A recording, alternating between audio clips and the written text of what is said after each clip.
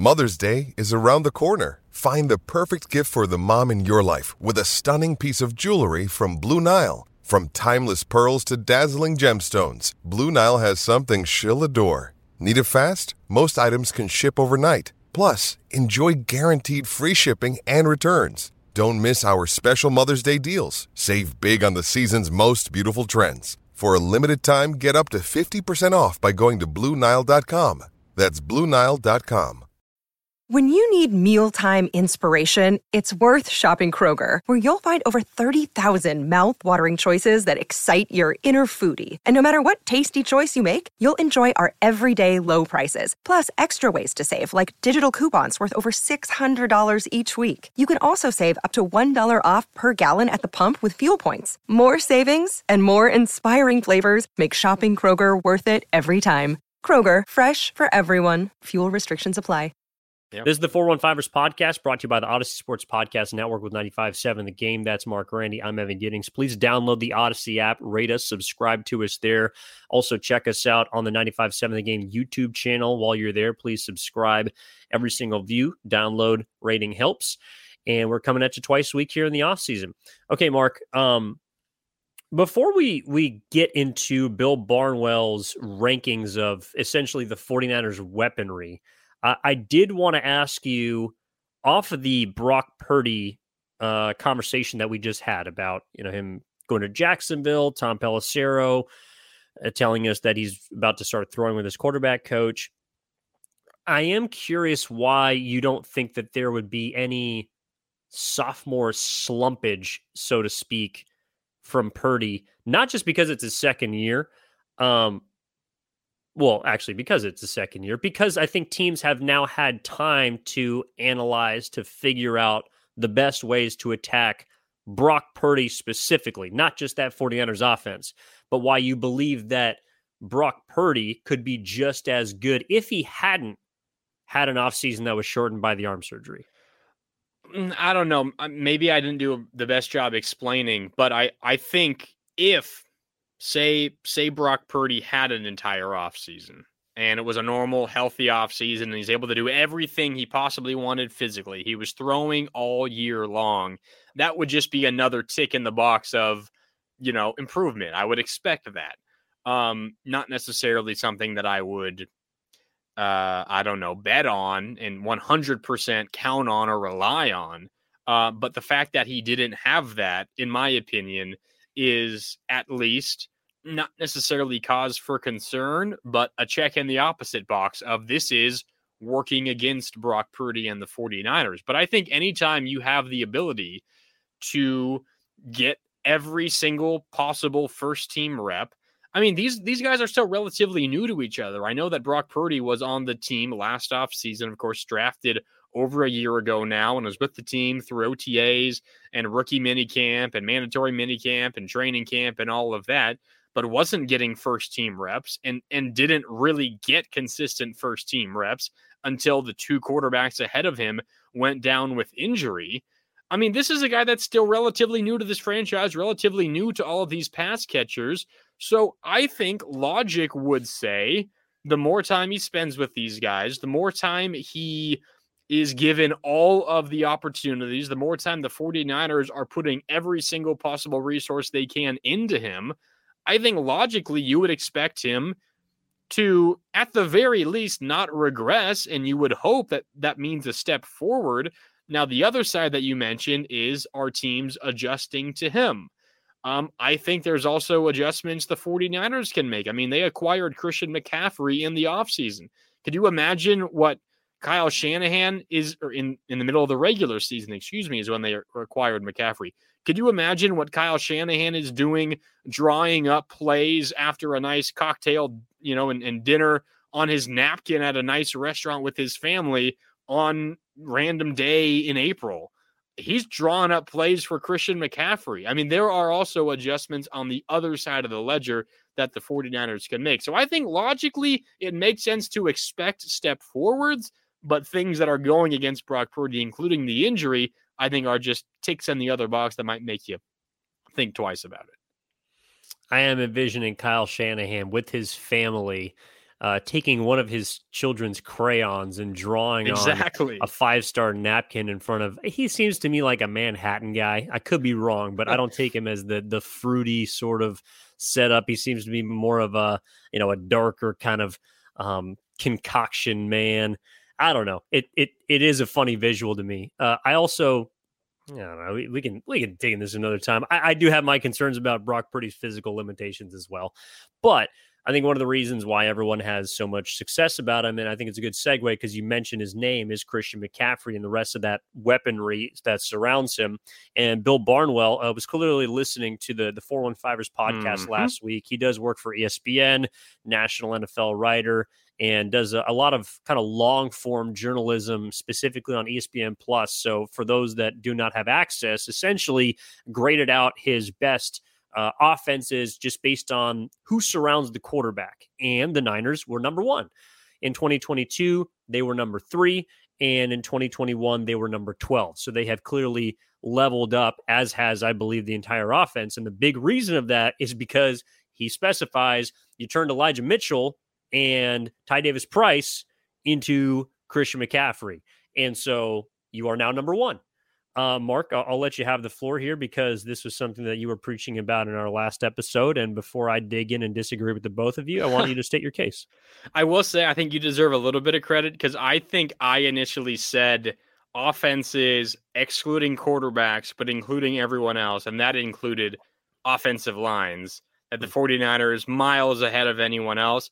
I think you're right to say if you exclude the offensive line, at least in my mind, then that makes a whole lot more sense. And that's what Bill Barnwell is talking about here. He's more just talking about the weapons, so tight ends, running backs, and wide receivers, not offensive linemen and not quarterbacks. And with that, I 100% agree with Bill Barnwell. You look at the 49ers wide receivers. You've got Deebo Samuel. You've got Brandon Ayuk.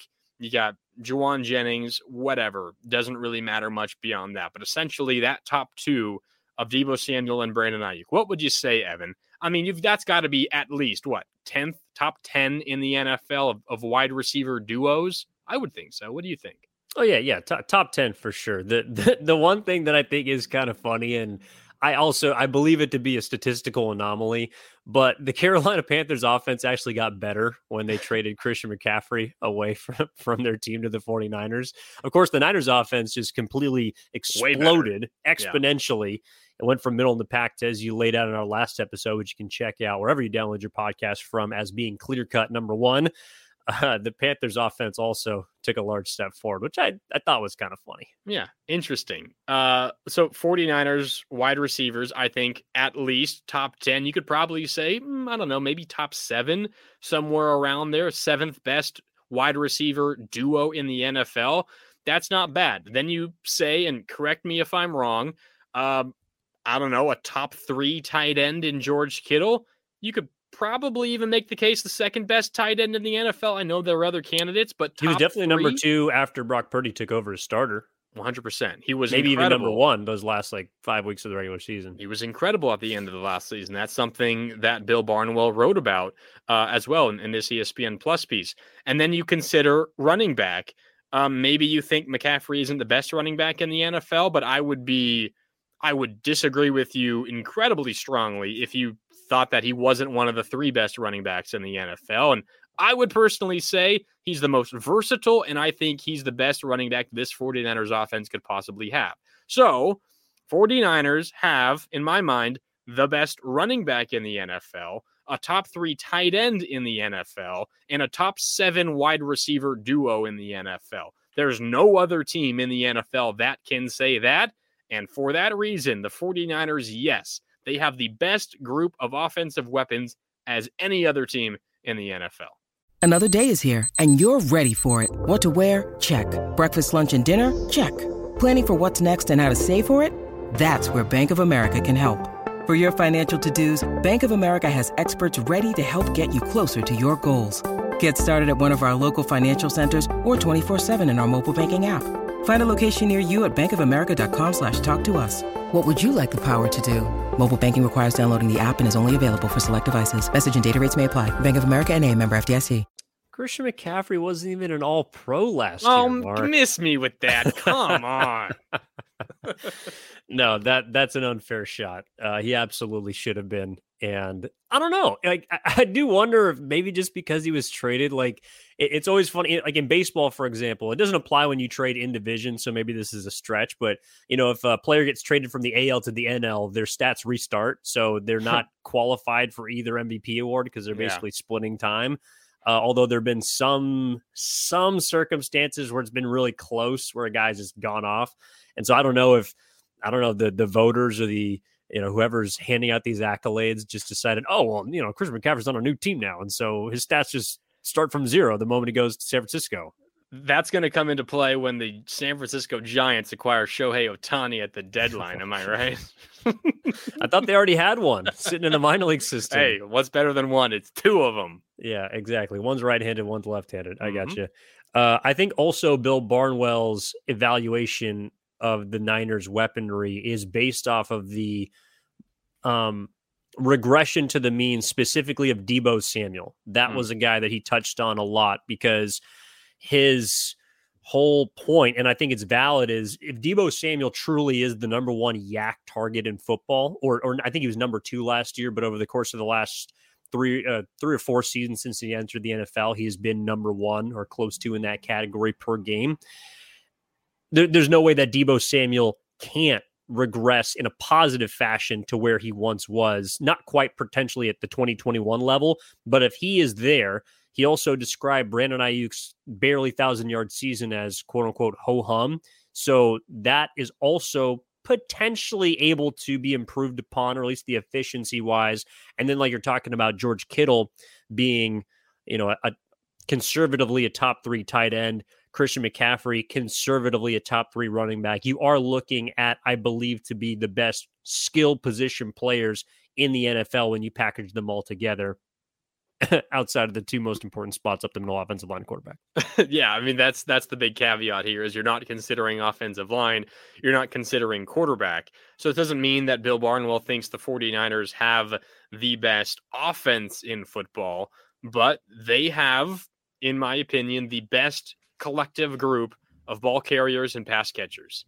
And I think, I know maybe you slightly disagree, I think the 49ers are not lapping the field, but I think they have a considerable margin in that regard. Now, where things even out is, again, the offensive line and the quarterback play. It's yet really to be determined how Brock Purdy will play for a full season, something we just talked about. If you didn't listen to the first segment from this episode, I would suggest going back and listening to it now. There's an update on Brock Purdy and all of that.